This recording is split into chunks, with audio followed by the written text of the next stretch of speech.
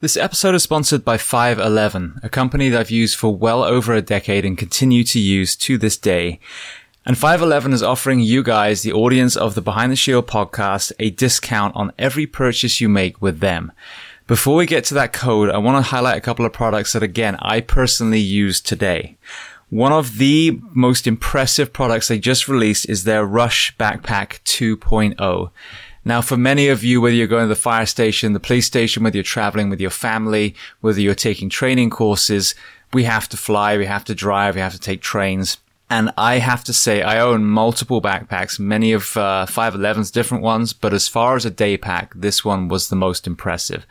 There are so many different compartments. The way it sits on your back is incredibly comfortable. If you are a concealed carry person, there's also a spot for a weapon.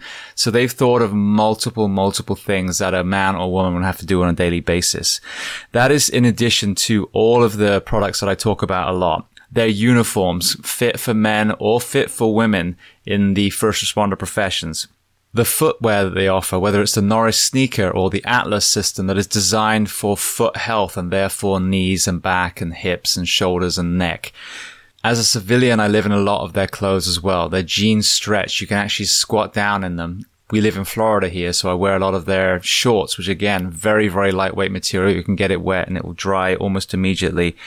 And then moving to the fitness and tactical space, I used to have just a regular weight vest.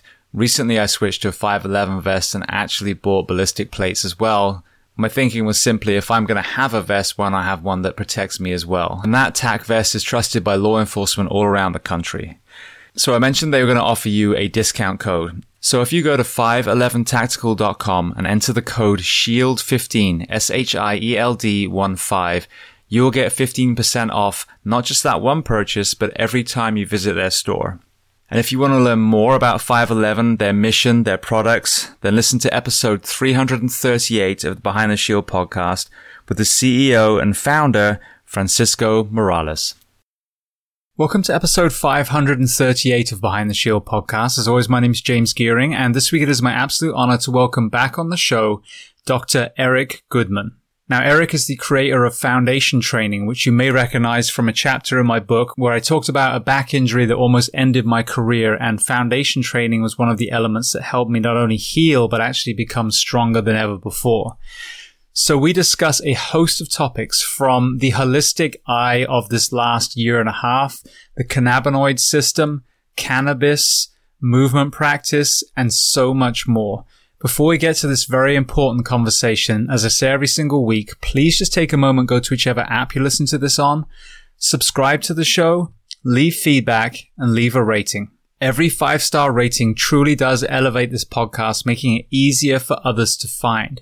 And this is a free library for you, planet Earth. So all I ask in return is that you help share these incredible men and women's stories so I can get them to everyone else who needs to hear them.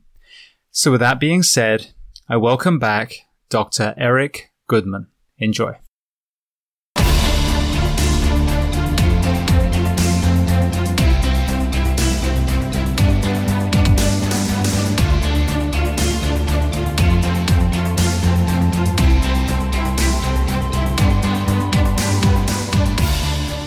So Eric, we are sitting here on a beautiful dock facing the river by Melbourne Beach. We just did a workout on the beach, foundation training and swimming.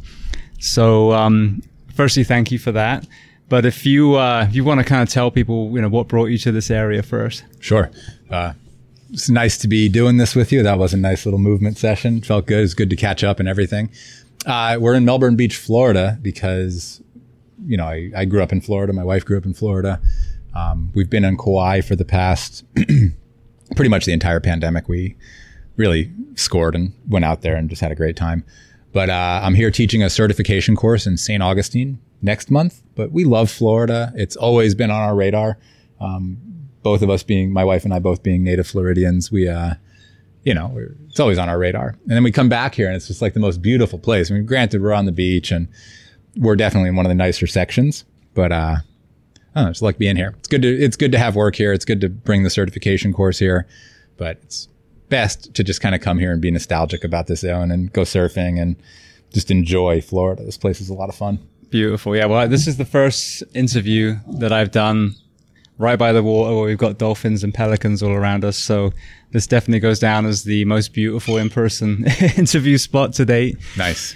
But you mentioned the pandemic. So I want to just open with that. We recorded, what was it, probably a year and a half ago now, right at the beginning of this. I wanted to put some good content out there, actionable stuff for people so they could own their own health while we navigated this issue. I wish I'd seen an embracing of underlying health by the governing bodies of the world, or some of the governing bodies. But aside from that, what has been your perspective? What have you seen of this year and a half? And then I kind of want to visit foundation training again so that we can give people, a fresh kind of perspective of the tools available for them for their own health. It was really hard to watch a lot of my friends and colleagues get really ransacked by the public for speaking about health. Not for claiming anything, not even for telling people to or not to do something. Literally for saying get exercise, for saying if you're going to get vaccinated, take care of yourself, for saying if you're not going to get vaccinated, take care of yourself. It was a really interesting moment in time, this pandemic. And everybody talks about it ad nauseum. And I want to be really clear. I don't really have a stance on anything other than taking care of yourself. And I don't think there's ever been a more important time in our lives to take care of yourselves and to take care of ourselves. So, my goal during all of this was to put out information that I know, which is posture, breathing, pain management. I found myself extremely nervous to go anywhere outside of my knowledge base because I just saw people getting destroyed. Whether they were pro or anti-vax, there would be this 50% contingency that hated them and was so emotional about it. It's kind of embarrassing as a human being, to be honest with you. Mm-hmm. I watched it and I was like, come on, we can do better than this. Which is in and of itself another need to take care of yourself so you can make better decisions and have a little bit of a strong pattern that you can follow of, seeing the sun, breathing with focus, eating with focus, eating well, understanding why you should eat well and how you can become a lesser version of yourself if you're not fueling yourself accurately. Understanding that if you're going to take a vaccination, it is not an excuse to not take care of yourself. And if you're not going to take a vaccination, it is a perfect opportunity to take better care of yourself. And I don't know why that conversation was never had. And I've talked to a lot of doctors and a lot of people. And when I say doctors, I mean everything from a doctor like me, who's a chiropractor that works in pain management, to my MD friends that work in emergency rooms and my MD friends that are legitimate biologists and work in kind of this like incubator of what the hell is happening in this virus to people. And they're scared and they, like a lot of the public, are reacting to that fear by retreating. And the retreat looks like isolate yourself, stay home. Everybody's scary. The world is scary. Life is scary. Protect yourself, except don't actually protect yourself, because really protecting yourself would be taking your vitamins and doing the things that are good for you. But protect yourself from the scary people around you and the scary things around you. And that's a mindset that, I don't know. I guess it's very animalistic, because if you think of how most animals actually act in nature, they really do protect themselves from everything. And they do operate with a certain degree of fear that protects them from the world around them. So maybe the act of taking care of yourself in a situation like this somehow becomes oddly unnatural, and fear is this natural mechanistic reaction. But as an analytical animal, which human beings have the ability to analyze the situation and make a logical decision based on what they gather, fear doesn't seem to be helping anybody. And those who are taking a proactive approach to their own well-being are seemingly doing okay. So I think in this scenario, fear might need to kind of take a backseat to action, and action is just taking the basic, modest, well-being care of yourself that you can. Meditating a little bit, breathing well a little bit, eating well as often as you can. If you're not feeling well, take care of yourself. Don't just load up on a bunch of things that make you not feel that you're not feeling well. You know, don't take a bunch of painkillers. Don't take a bunch of Mucinex. Don't take a bunch of all these things. Like, feel what you're feeling and let it pass through your system. I think we've done a really nice job of blocking symptoms to various degrees in this society. And as a result, when we feel anything, it scares us. And if we've learned anything in the coronavirus pandemic, it's that fear will make you worse. And if you get a bug and you think you're going to get really, really, really, really taken out by it, well, those nocibic thoughts, those opposite of placebo, those nocibic negative mental ruminations can potentially create an additional hazard.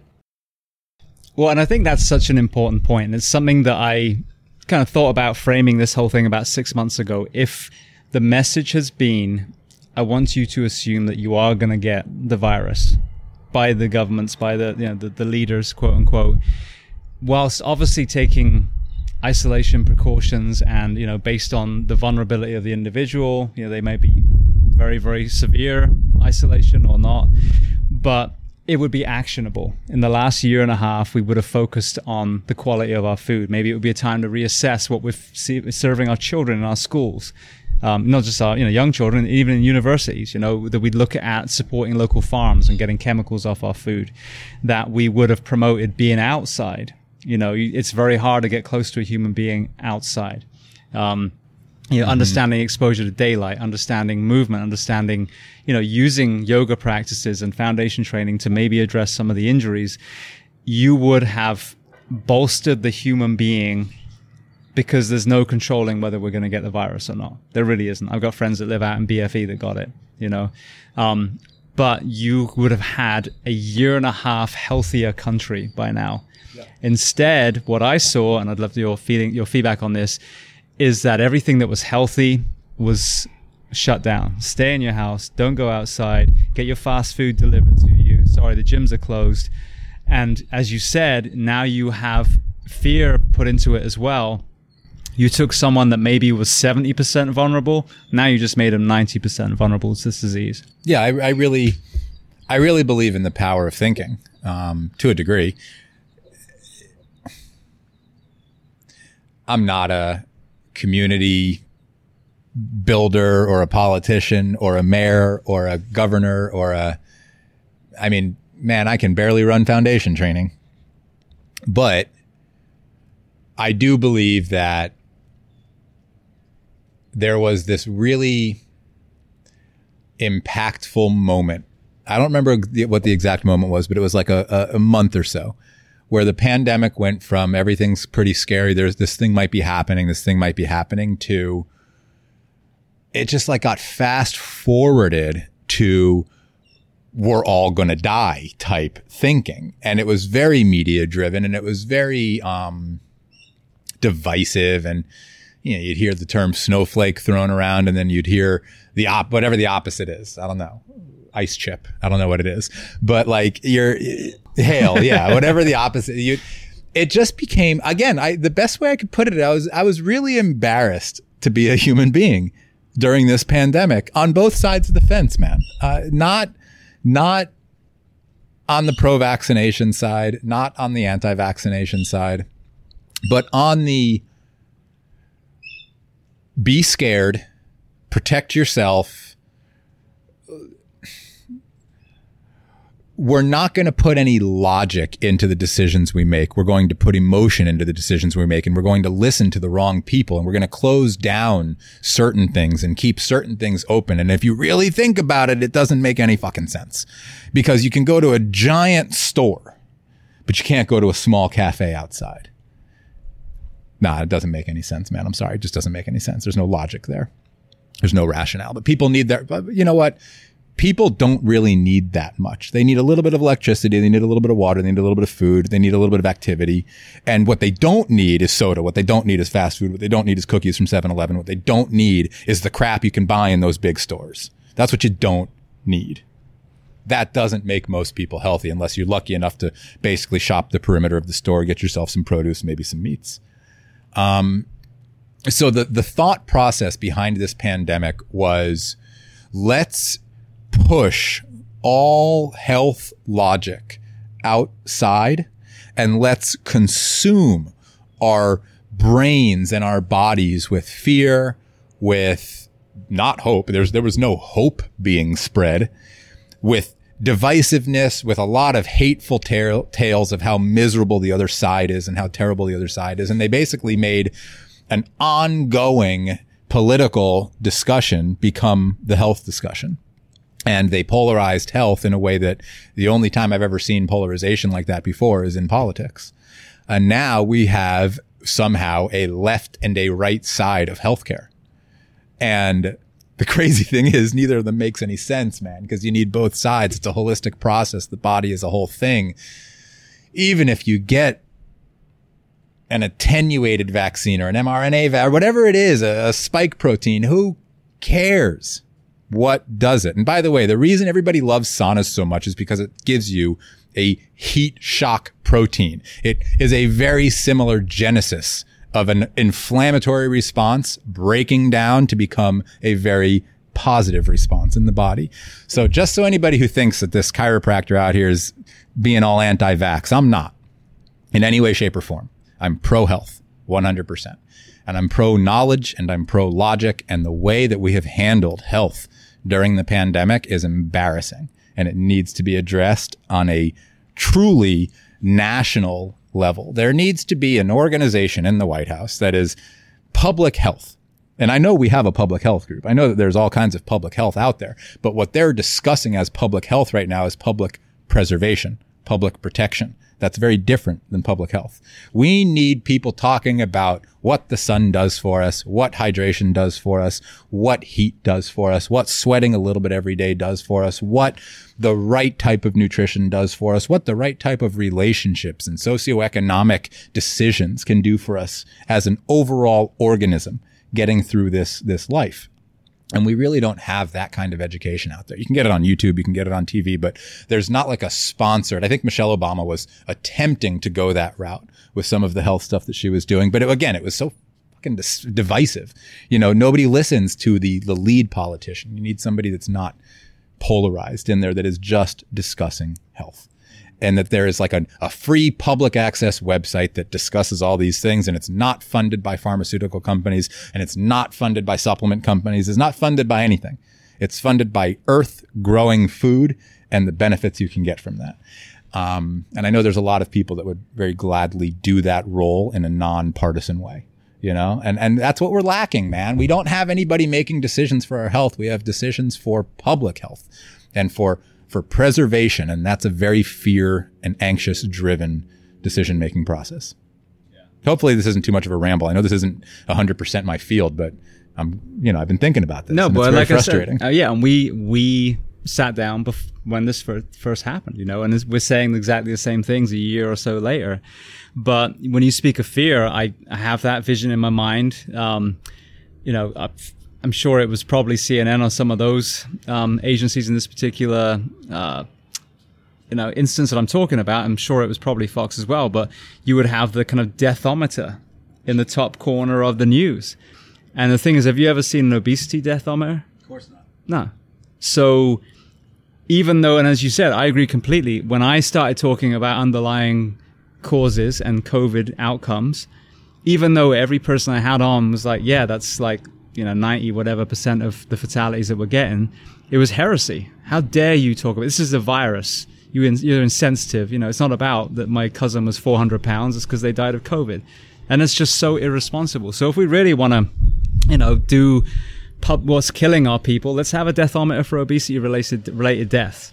And I guarantee you those numbers will far, far surpass the ones of COVID, but they're not going to stop. That's the difference. COVID, we got, one wave and we're in the second wave now. Florida's kind of come out of that from what I understand. But the obesity one never stopped. Let's have another one. Let's have a suicide one in the other corner. Let's have an overdose one in the bottom corner. Let's talk about America being 85 to 88% of opiate use in the entire world. is in America, is in North America, is in the United States of America. Just this one. Just this goofball country. Which makes, I think, 4% of the world's population. So we have extraordinary medical knowledge in this country. And every ounce of that medical knowledge knows that suppressing the respiratory system happens very fast with opiates in slightly too high of dosages. Yet we keep concentrating it, and we keep going with these like exponentially stronger opiate chemistries that our bodies cannot contend with. And this is an arena that I have done a tremendous amount of work in. And this is a big part of the work that I'm putting out into the world now, is an alternative of pain relief that is legitimately sustainable for multiple decades, if not generations, that you keep doing it and it keeps improving you, not improving you, but sustaining you. You're not really, never mind, a little tangent. That whole 1% improvement every day, it gets to a point where you're improving too much. You have to improve 3,000%. It needs to be like 0.00001% improvement every day. And then you got like a good lifetime of it, I think. Yeah. You know, there comes a point though where diminishing returns will come in. But with opiates, in the same country that is just, oh my God, if you listen to some of these health professionals about this virus and about vaccinations, my God, are they smart. Oh, they're the smartest people in the room, man. And they know it. And they make sure you know it too. And boy, if you say something against them, they're going to make you feel pretty dumb. But those are the same people that are pushing opiate chemistry. Those are the same people that are pushing you to get a flu shot. Those are the same people that are pushing you to get things that are notoriously not that great for you. And they're not promoting health. They're promoting fear. They're promoting, well, they're just promoting. You know, they're promoting a thing instead of health, which is an action, a process.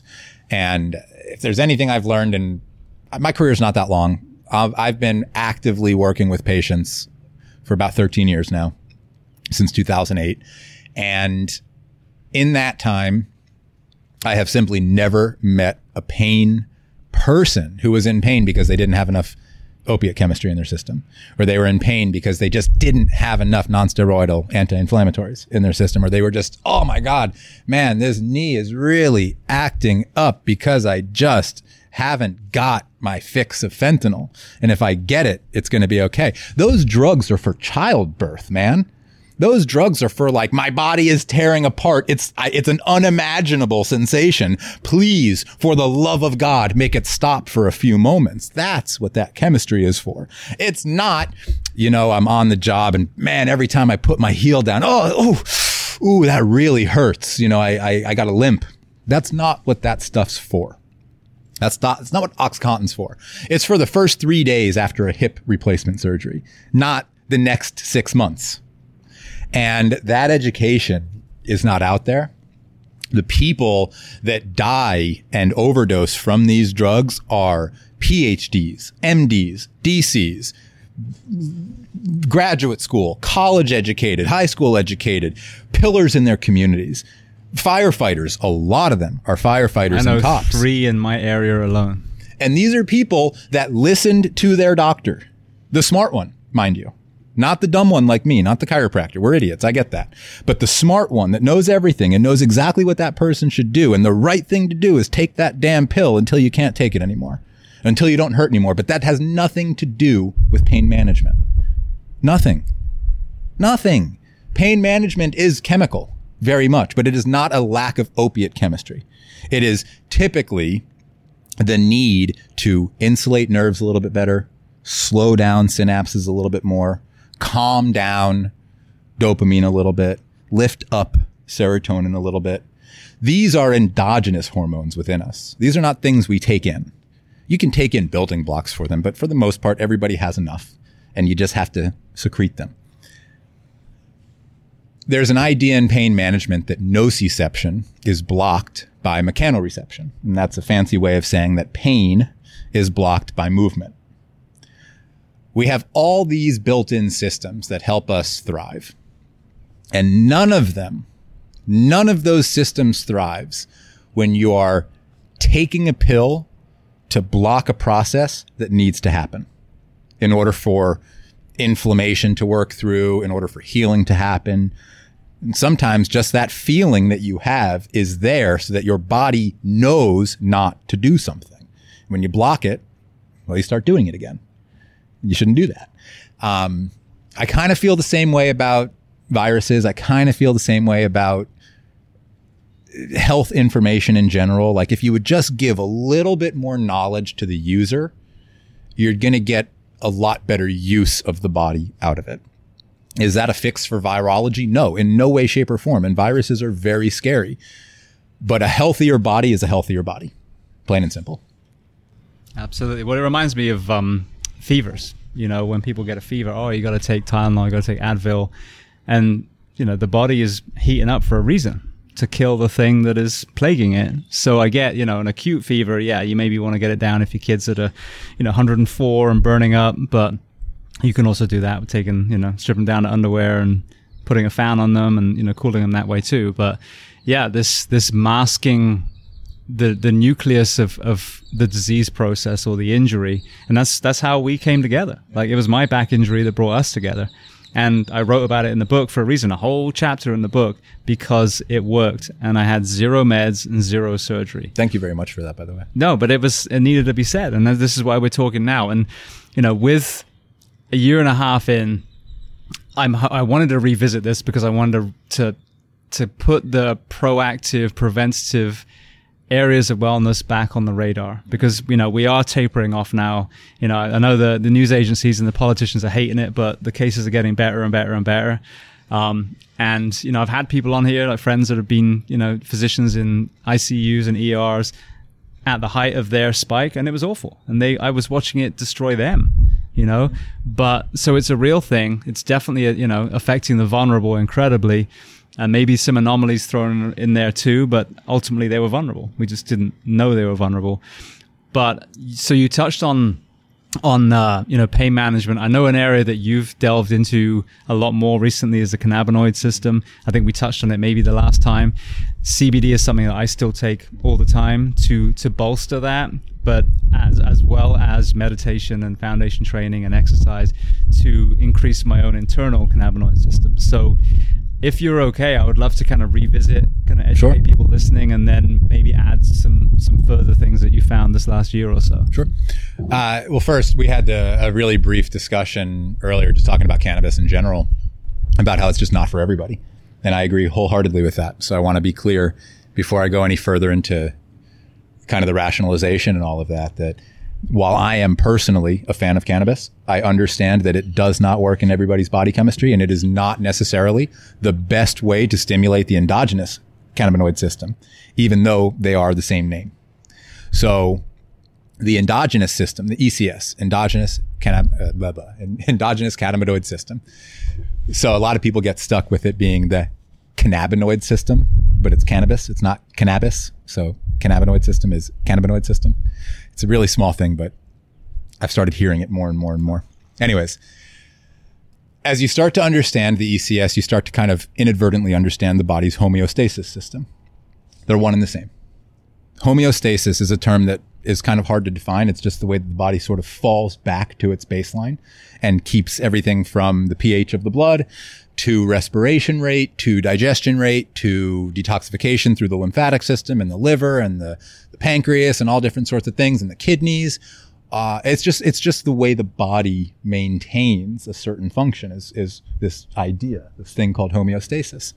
And what homeostasis has been, so again, this is not my theory. This is like what science tells. This is like what journals and things like that are very clear on at this point, is that the endogenous cannabinoid system actually goes through and sort of creates this reverse engineering of hormonally what is happening in the body. So people have heard of neurotransmitters, and typically the ones that people know about are dopamine, serotonin, acetylcholine, things like that. Each neurotransmitter in the body goes from the presynaptic moment to the postsynaptic moment. And during that jump, so a synapse is literally like jumping off of a cliff. There is a void.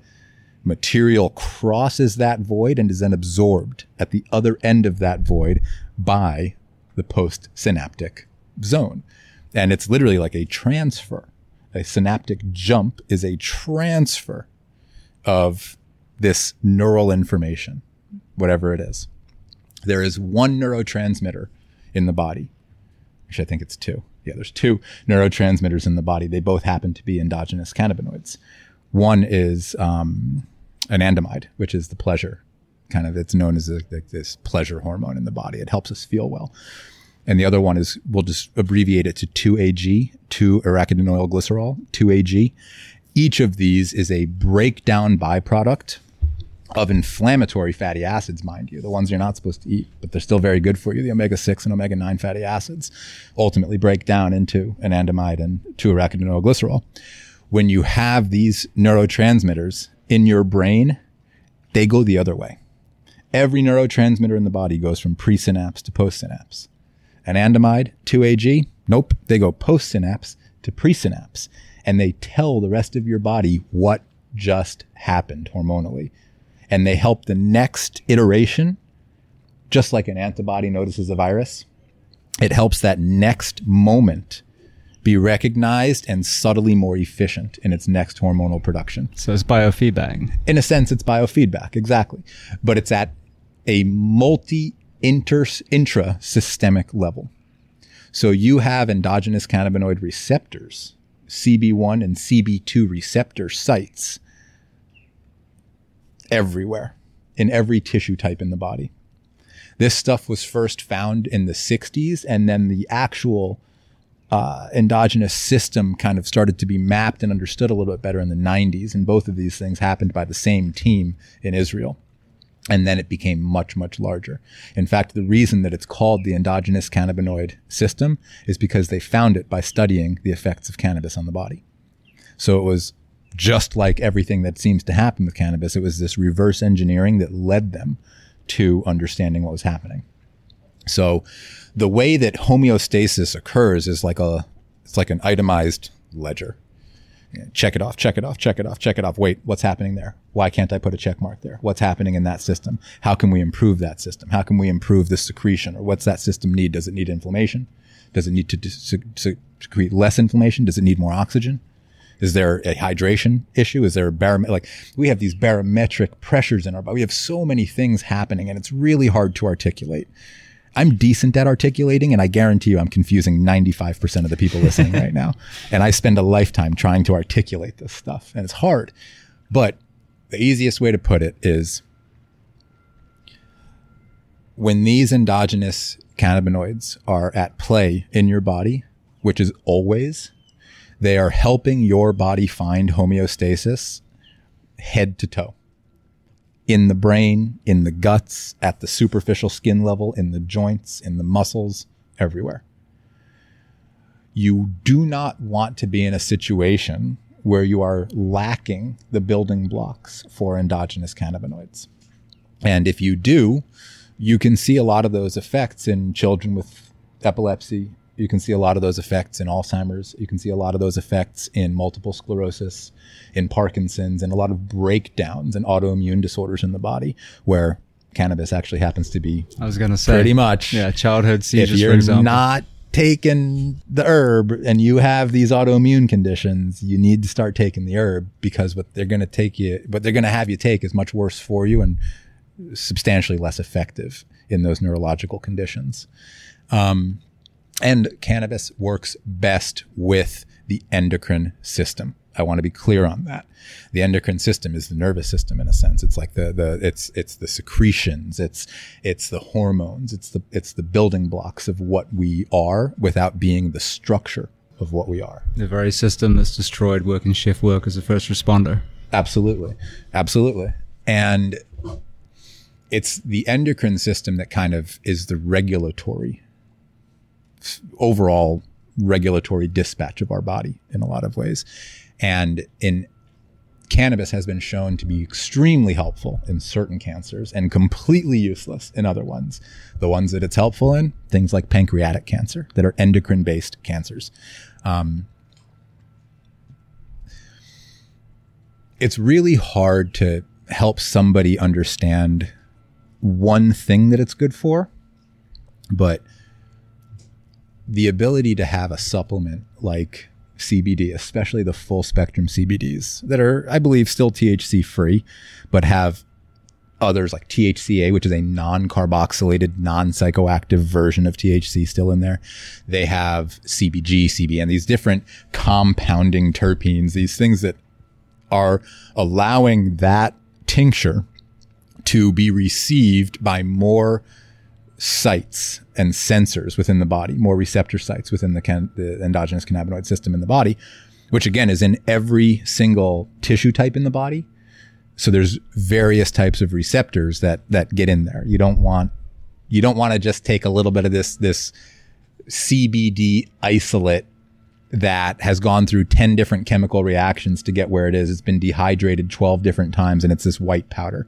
That's not CBD, guys. I'm sorry. The closest you can get to still being natural and knowing what you're getting is one of these oil-based tinctures that has no other ingredients in it other than hemp oil and the CBD particulates. And then if you look, I really deeply hope that first responder communities will start to see the value in not just CBD, but in cannabis and in especially microdosing it, which is minimally, if psychoactive at all, completely unnoticeable and remarkable for sleep, for stress, for PTSI, which, everybody says PTSD, but a friend of mine helped me understand the reality of it being a brain injury, like a bruise instead of a disorder. So I really am starting to use the PTSI moniker a little bit more. And I really respect that idea. The people that I know that have had hell happen to them, they're injured. They're not disordered. Well, the brain is completely damaged by that point. So I mean, I think an injury versus a disorder, whether it's an actual physical one like TBI that causes a lot of the mental health issues, or whether it's the breakdown from sleep deprivation and the trauma, again, it is an injury. The wiring is so miswired and so broken that a lot of these people truly believe that they're a burden, and then they take their own lives. So if that's not an injury, I don't know what is. So I mean, disorder, injury, whatever, the brain is broken.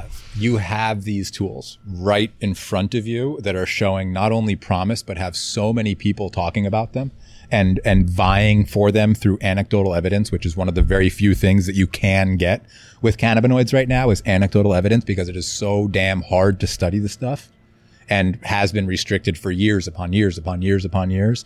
But that fog is lifting. It is. And people are starting to wake up to what most people take for pain management, for mental health disorders, and for mood management is really bad for you. And you shouldn't take stuff that's really bad for you to try to make yourself better. Whereas the various cannabinoids, from the non-psychoactive, very innocent CBDs to the full spectrum THCs to the knock your head out of the park concentrates, they show more promise for well-being in people than anything out there that exists right now. And I'm actually very comfortable saying that. They show more promise for our species to get a little bit better, to feel a little bit better. And the worst thing that I ever really hear about cannabis or CBD is, it's just not for me. That's it. Cool. Then don't take it. That's fine. No worries. That's okay. But if you're the person that's on a bunch of pain pills and you're like fearing your next surgery, you might want to get a little bit more sensitive to what's happening inside your system. And that's one of the beautiful things that THC helps us do, is it helps us feel what's happening internally more. Most people make a very fast mistake of having way too much. Way too much. You don't need 30, 40, 50 milligrams of THC. And if you take a toke off of a joint, you're getting at least 15 to 20 in one toke, at least 15 to 20 milligrams. That's a strong edible. So think about that. Very small dosage is key. And just like in a lot of the nootropic stuff, it's the microdosing that really shows the best value. It's not being stoned. It's having a little bit in your system and letting that little bit in your system work on your system. That is where I think the true value in THC is. For CBD, I think it's quite the opposite. I think you need substantially more than most people are taking. Right now, there's a cost barrier that is going to change. And that cost barrier is not because it's expensive to grow pot or hemp. It's because the industry has been in the black market for so long that it's an extremely expensive industry still, and it needs to shift. And you need to, there needs to come like a more sustainable ratio of what it costs to cultivate a lot of hemp, so that CBD costs can go down. Because if you really want the benefits of CBD for everything from epilepsy across the board to Alzheimer's across the board to PTSI across the board to major pain management, you're going to need a minimum of like 100 to 200 milligrams a day, minimum. And most of the tinctures you're getting these days are 500 to 1500 milligrams. You need to start seeing tinctures that are sold like Dr. Bronner's soap, where it's a big bottle of this oil and it's a concentrate that's at least, 10 to 20 grams in one of those bottles, so that you have this thing that'll last you for a few months, and you can actually take a very truly reasonable and clinically significant amount of the CBD to fix what you need. Well, a couple of things. Firstly, I had Dr. Bonnie Goldstein on, who's a physician in California who uses cannabis to treat patients. And one thing she said was, and I didn't realize this, if you just blend the cannabis plant and don't dry it out and do the things. Don't heat it. Don't heat it or cure it. Yeah. Then you actually can get all the benefits from the THC, but you don't get the psycho action.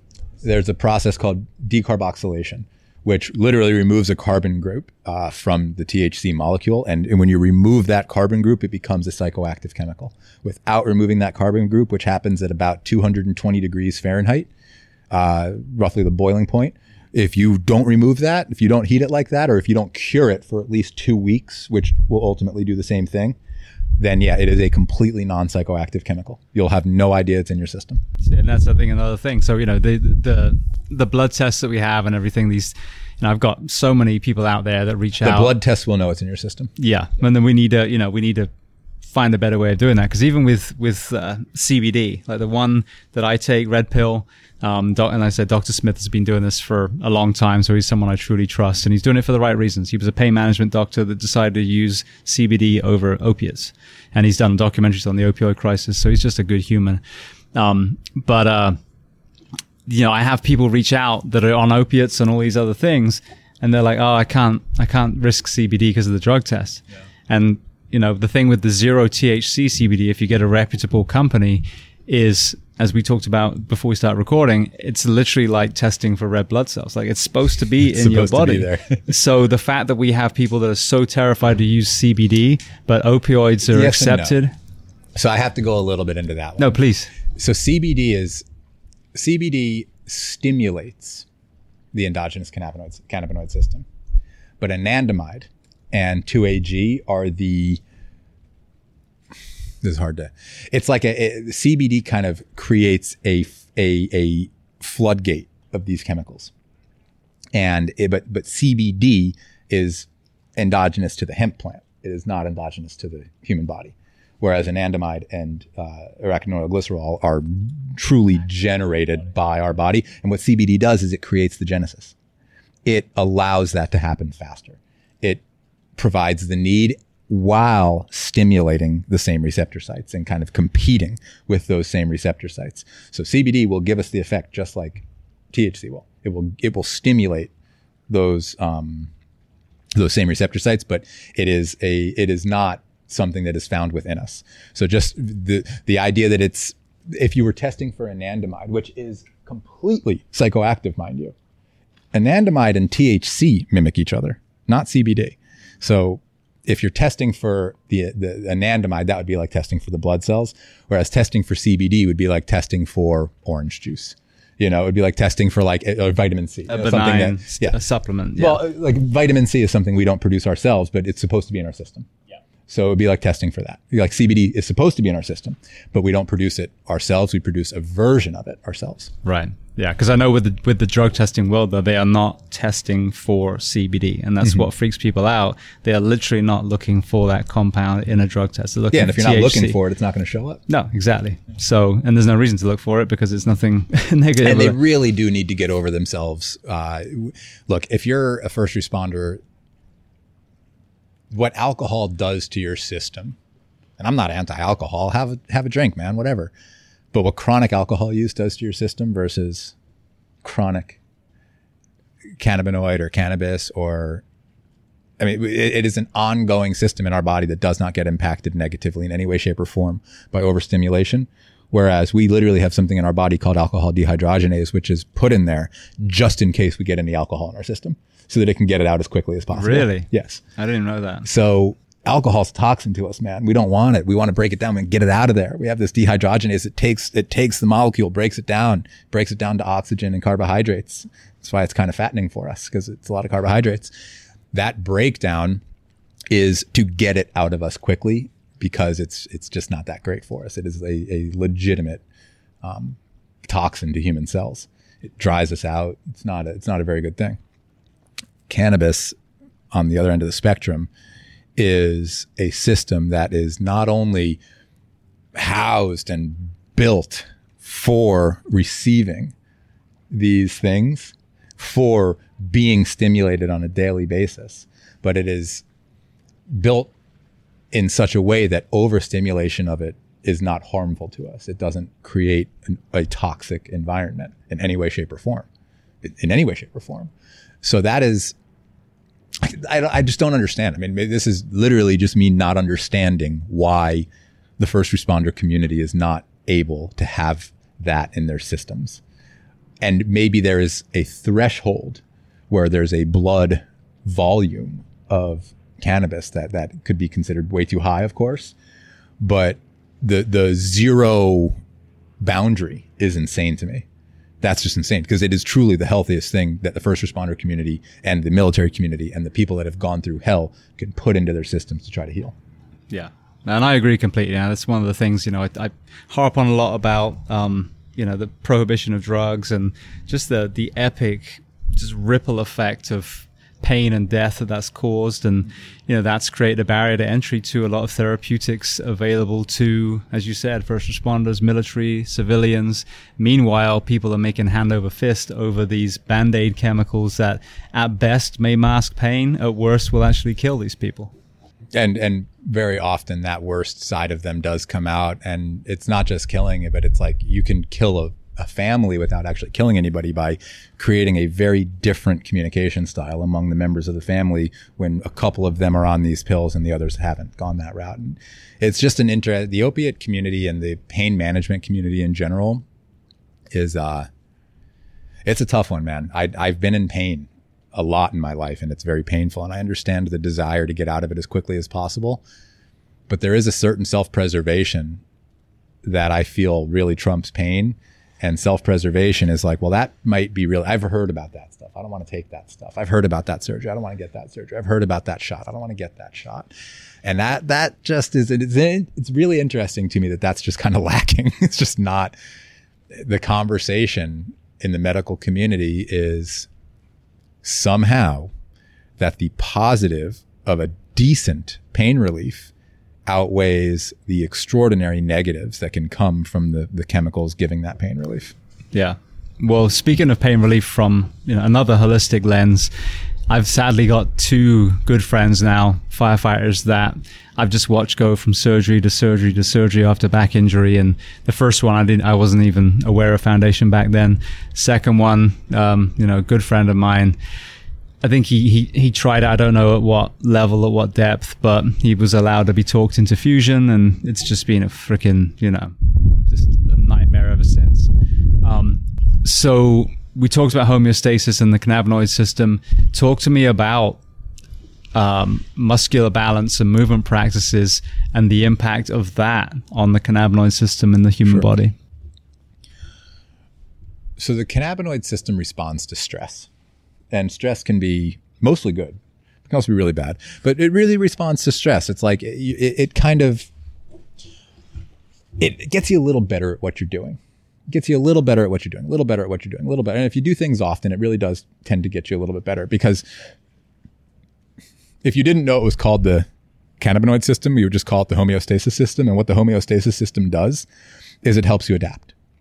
It helps your body adapt to increasing stresses. It's the reason you get better at running when you run a lot. It's the reason you get better at jiu-jitsu when you roll a lot. It's the reason you get better at surfing when you surf a lot, playing an instrument, whatever. That system at play is the endogenous cannabinoid system. And it's helping your hormones feed the muscles. It's helping your nerves and the myelin that protects the nerves.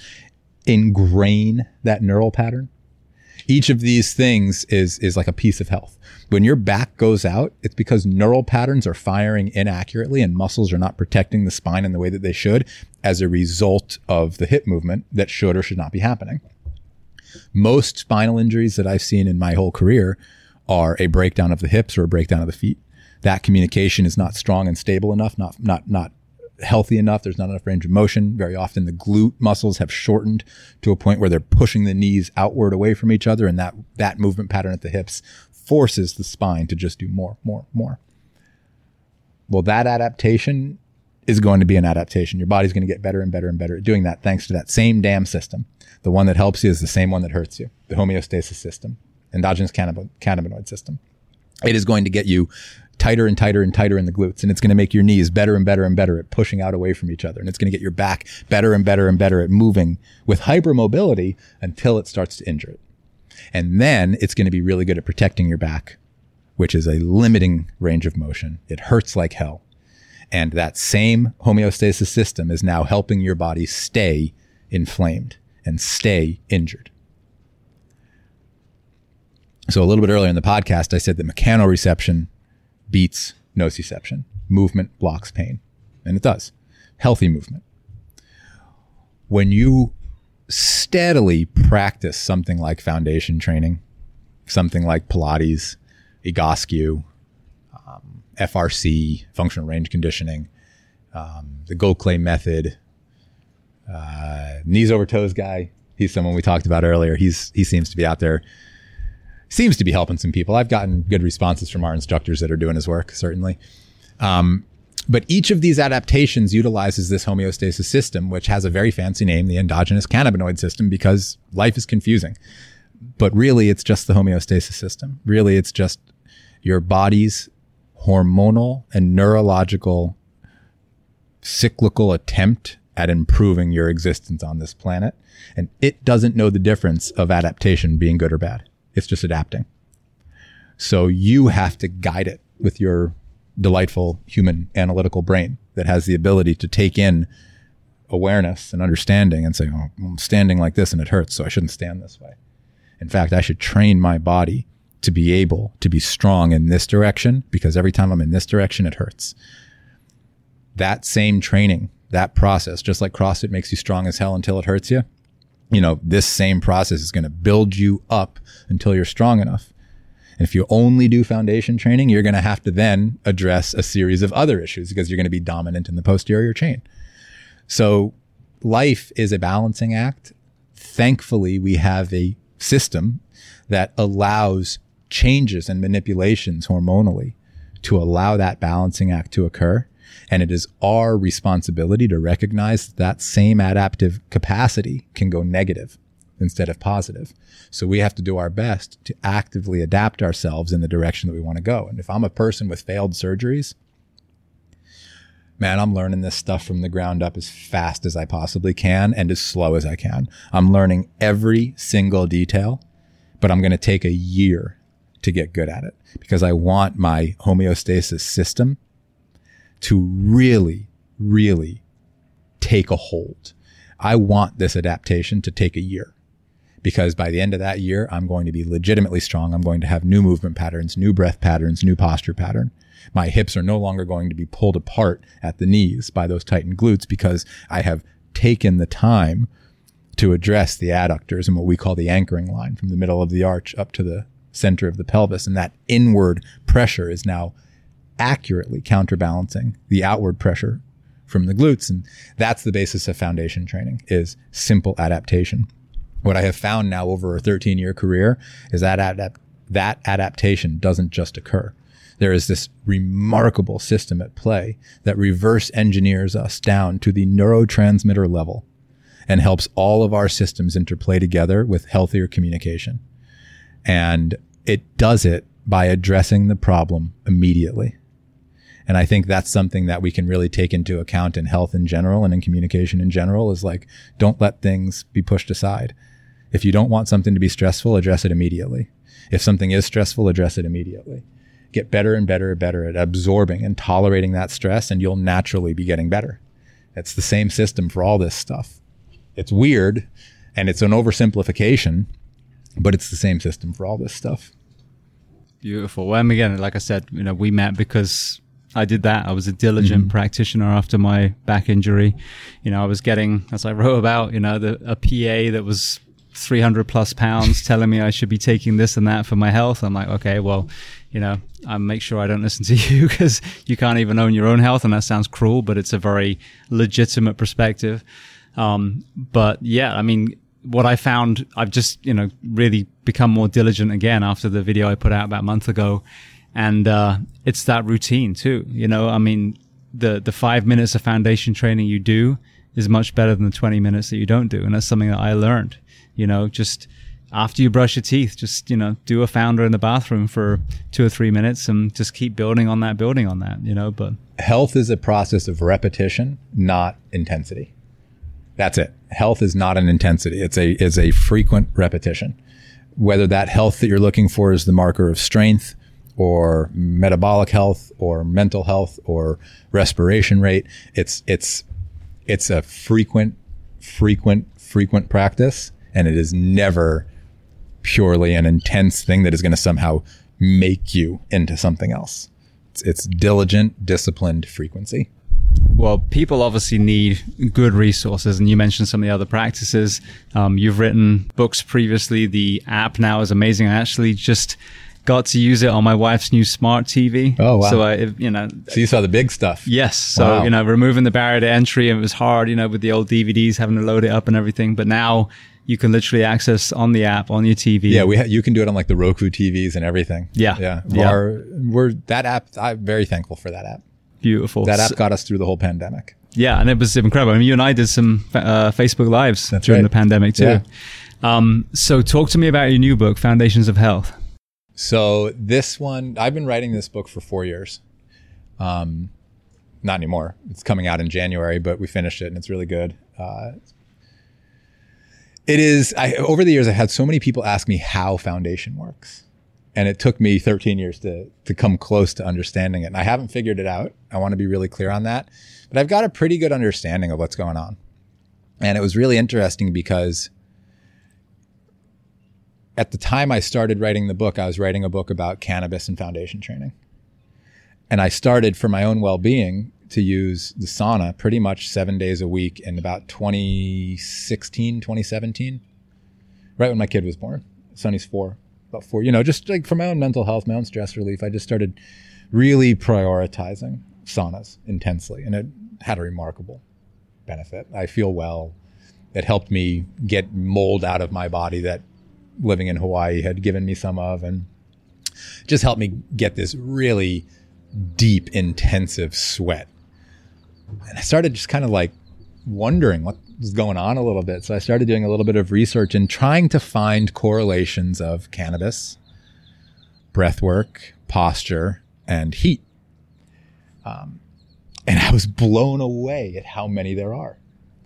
So I started putting together this book that is about 10 different, it brings 10 of my patients into the book, and we talk about our health. We talk about our injuries. We talk about our daily routines. The very few supplements in there that we do talk about are basically healthy creatine, if needed, cannabis, if needed, CBD, if needed, L-theanine, if needed. Everything is in that way. It's if needed. What we go into is the physiology of the human body that is there for us with none of these supplements, and how this physiology is primed for adaptation. And I go into these 3 methods of really getting your adaptation to be a little bit more under your actionable control, a little bit more.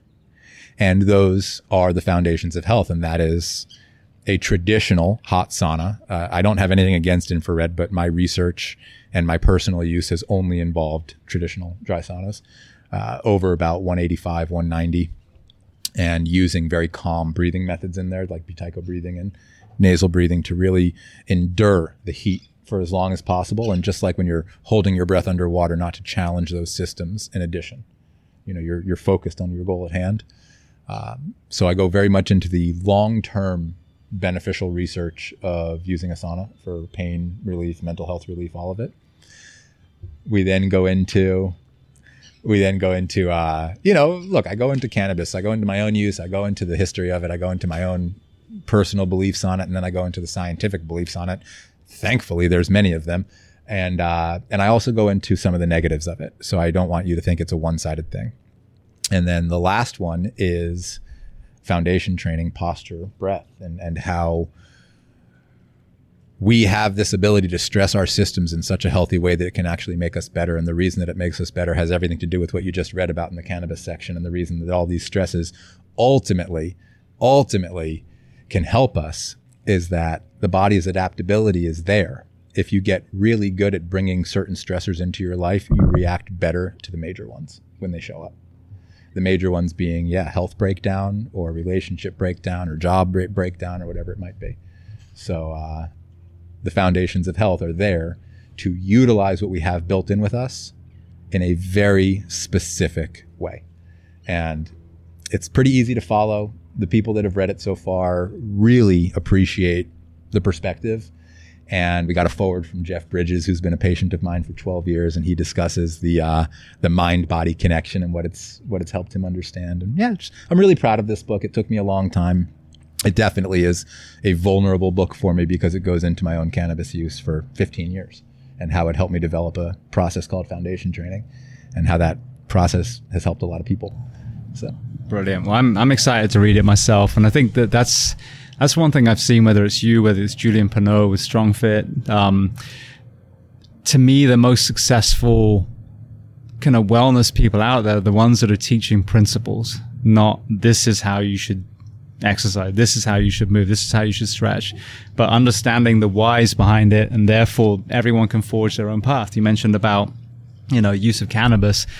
I've tried it multiple times. It just didn't seem to be the right fit for me personally, but I advocate for it all the time because I see it work for so many people. So, each of us finding our own path. Okay, for me right now, meditation is just amazing. I'm loving it. Foundation training, I'm back in there. Jiu-jitsu and CrossFit and some of these other things that I'm bringing back into mine may look completely different as a person who, smokes and is a triathlete and, or, like someone who's sedentary and their first thing is just simply a kneeling founder or the sitting movements that we did today, getting off the ground. So when people are understanding the why behind movement, behind cannabinoids and cannabis use and all these things from a person who had a horrendous back injury, when you were young and used movement practices to get yourself out of pain, which then helped heal an English firefighter a few years later. That's what we need. So I'm very, very excited to read the book. Thank you. Yeah, I'm excited to put it out. It comes out in January. The big one right now is Jen's book. My wife put out this 6-year endeavor. She's been working on this forever, and she just published it yesterday through HarperCollins. It's called Shaping Your Baby's Foundation. And for anybody that if you have kids, young kids, it basically focuses on the first 12 months of life and everything a parent can do to really help their body, to help their baby just succeed vastly in the physical and mental stretches. It's a 500-page book. It is as step by step by step as it gets. And Jen is just a really brilliant instructor and teacher in this. So anybody that wants, I always say to myself, imagine if I knew the things I wished I knew, and that's what this is. Imagine if somebody showed you the most important pieces of being physically well through life in that first year of life and guided you hands-on and made sure that you developed those strengths. It can be very powerful, and it can really, if you talk about nipping a problem in the bud, well, this is the bud. And the problem, we all know, we don't move well. We're not terribly healthy people, and technology has us going further in that direction. So we need physical standards and fundamentals. And Jen did an incredible job with Shaping Your Baby's Foundation of providing the standards and fundamentals for parents. Yeah. Well, one of the most heartbreaking things I see recently is very, very, very young children holding tablets and phones, watching cartoons. Yeah. So tell me, what made Jen write the book? Give me a little overview of her background, academically, so that people kind of an understanding of who she is. Yeah, so Jen is a physical therapist with a specialty in pediatrics and then a further specialty in early childhood development and early intervention. She worked clinically for over a decade. Actually, she worked here for a bit at Brooks Rehab, and then another Brooks Rehab in Jacksonville. She went to the UCF Central Florida PT program after college. But she always had doctors. There's no resources like this. There's no book that you can hand a new parent and say, follow months 1 through 3. And then every 2 weeks or every month, check in with your pediatrician. Make sure that the milestones are being met. But here's exactly what to do in the interim. Here's exactly what you do in months 3 to 5. Here's what you do here's month 6, day 1, 2. Like, it walks you through every piece. And she did it because she got really tired of walking parents through these repetitive things that they could so easily do themselves. They're very simple. The stuff you do for a baby and a toddler is not hard stuff. It's just repetitive. And if you don't do it, it can then become hard in the future. But what Jen saw clinically, she really, like I saw a lot of people with back pain, wanted to give them a bit more of what I was doing for my back. Well, what Jen did with our daughter is in this book, 100% of it. In fact, Sunny is a model. There's 4 children that Jen followed for their first year of life and did a bunch of photos at different sequences of those years. And Sunny is one of those 4 children that we ended up following. So, Jen is a mother. She's a pediatric physical therapist. She's an early intervention specialist. She's worked with tons of children with some real problems and many children without major problems, just helping them with things like torticollis and just positional alignments and all that. But what this does is this gives parents kind of a pocket physical therapist, a pocket PT that can help guide them through some issues and help them really address some things. You want to know what an ATNR reflex is. You want to understand why a child seat can be bad or a child seat can be good. You want to understand why a bumper is a good thing or a bad thing, or why swaddling is a good thing or a bad thing, and how to do it better. And this is not the time to shoot from the hip. The first year of your baby's life is not the time to shoot from the hip, especially if it's your first kid. So Jen put the resource out. Thankfully, HarperCollins was really behind it and into it, and they put together this beautiful 400 plus photos, 500 page book. Beautiful. Well, you sent me a copy, and thank you so much. I tried to get my 14-year-old in those positions. What he the wouldn't hell? have any of it. He didn't do it, huh? Missed the boat a little bit on that one. Yeah, he's a little off, but that's all right. Maybe for his kid. But I have to say, Ty has been doing chiropractic, on and off now since he was probably, God, I hurt myself 5 years ago now. No, more than that, I think. So yeah, probably 8, 9. Wow. So, quite young. We just got adjusted the other day. And I try and share as much of my wellness with him and with Ethan as well, because like you said, that's when they're most pliable. Yeah. Kids mimic parents. Yeah. The other thing that Jen does in that book is we go through what parents can do to keep themselves strong. So there's quite a lot of foundation training instruction in the book, even while you're holding your kid, even while you're breastfeeding. And there's a ton of foundation training and postural instruction for parents as you go through that as well. Beautiful. Well, one more area I want to touch on before we kind of wrap up. You mentioned supplementation, like whether you need it or not. Every one of the sponsors on the show, I've hunted down like a rabid dog because I know that they're doing good things. And one of them is Thorne. When people think of, supplements, they think of the latest influencer with his shirt off holding, whatever protein. Tell me about your experience with Thorne. Right now, everybody can't see, but my shirt is off and I'm holding a bottle of Thorne protein right now in my hands. I'm glistening in the sun as well. Thorne is a good product. Thorne, I have nothing to do with them, but I do use their creatine. I use creatine at about 2.5 to 4 grams a day, about 4 days a week. And I do it for 2 things, for mental well-being and for physical strength. In fact, anybody who does foundation training a lot, or yoga a lot, start using creatine. Watch how much deeper you can get into different positions. And strength is strength. It doesn't have to be explosive. So, it's just a basic micronized creatine monohydrate. But what I like about Thorne is they have a lot of independent testing. I think any supplement testing or any supplement company in the industry today needs to have a very good relationship with third-party testers that are completely independent, and the user of that supplement can then go to that site and see the scan, see the data. I don't know that Thorne is necessarily doing anything better than anybody else. They're just doing it well.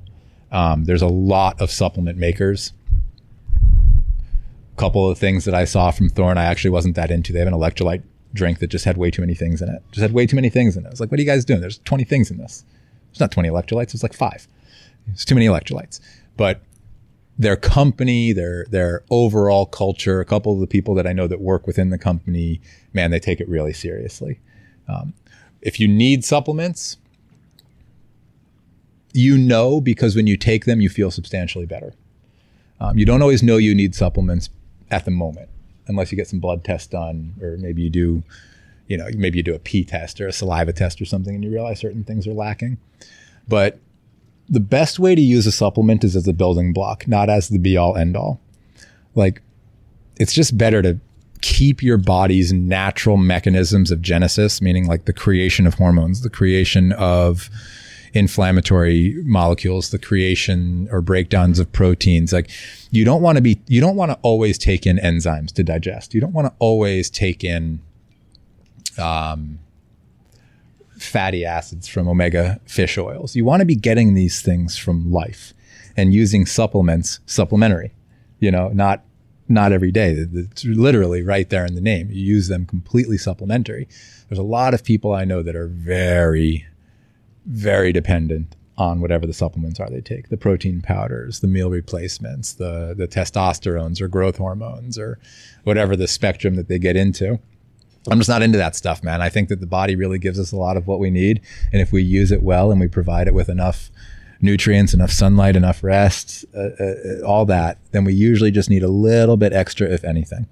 And I like creatine because all it does is pulls glycogen. It just gives your body a little bit more contractibility because it gives a little bit more nutrition to the muscle cells. I also like it because your brain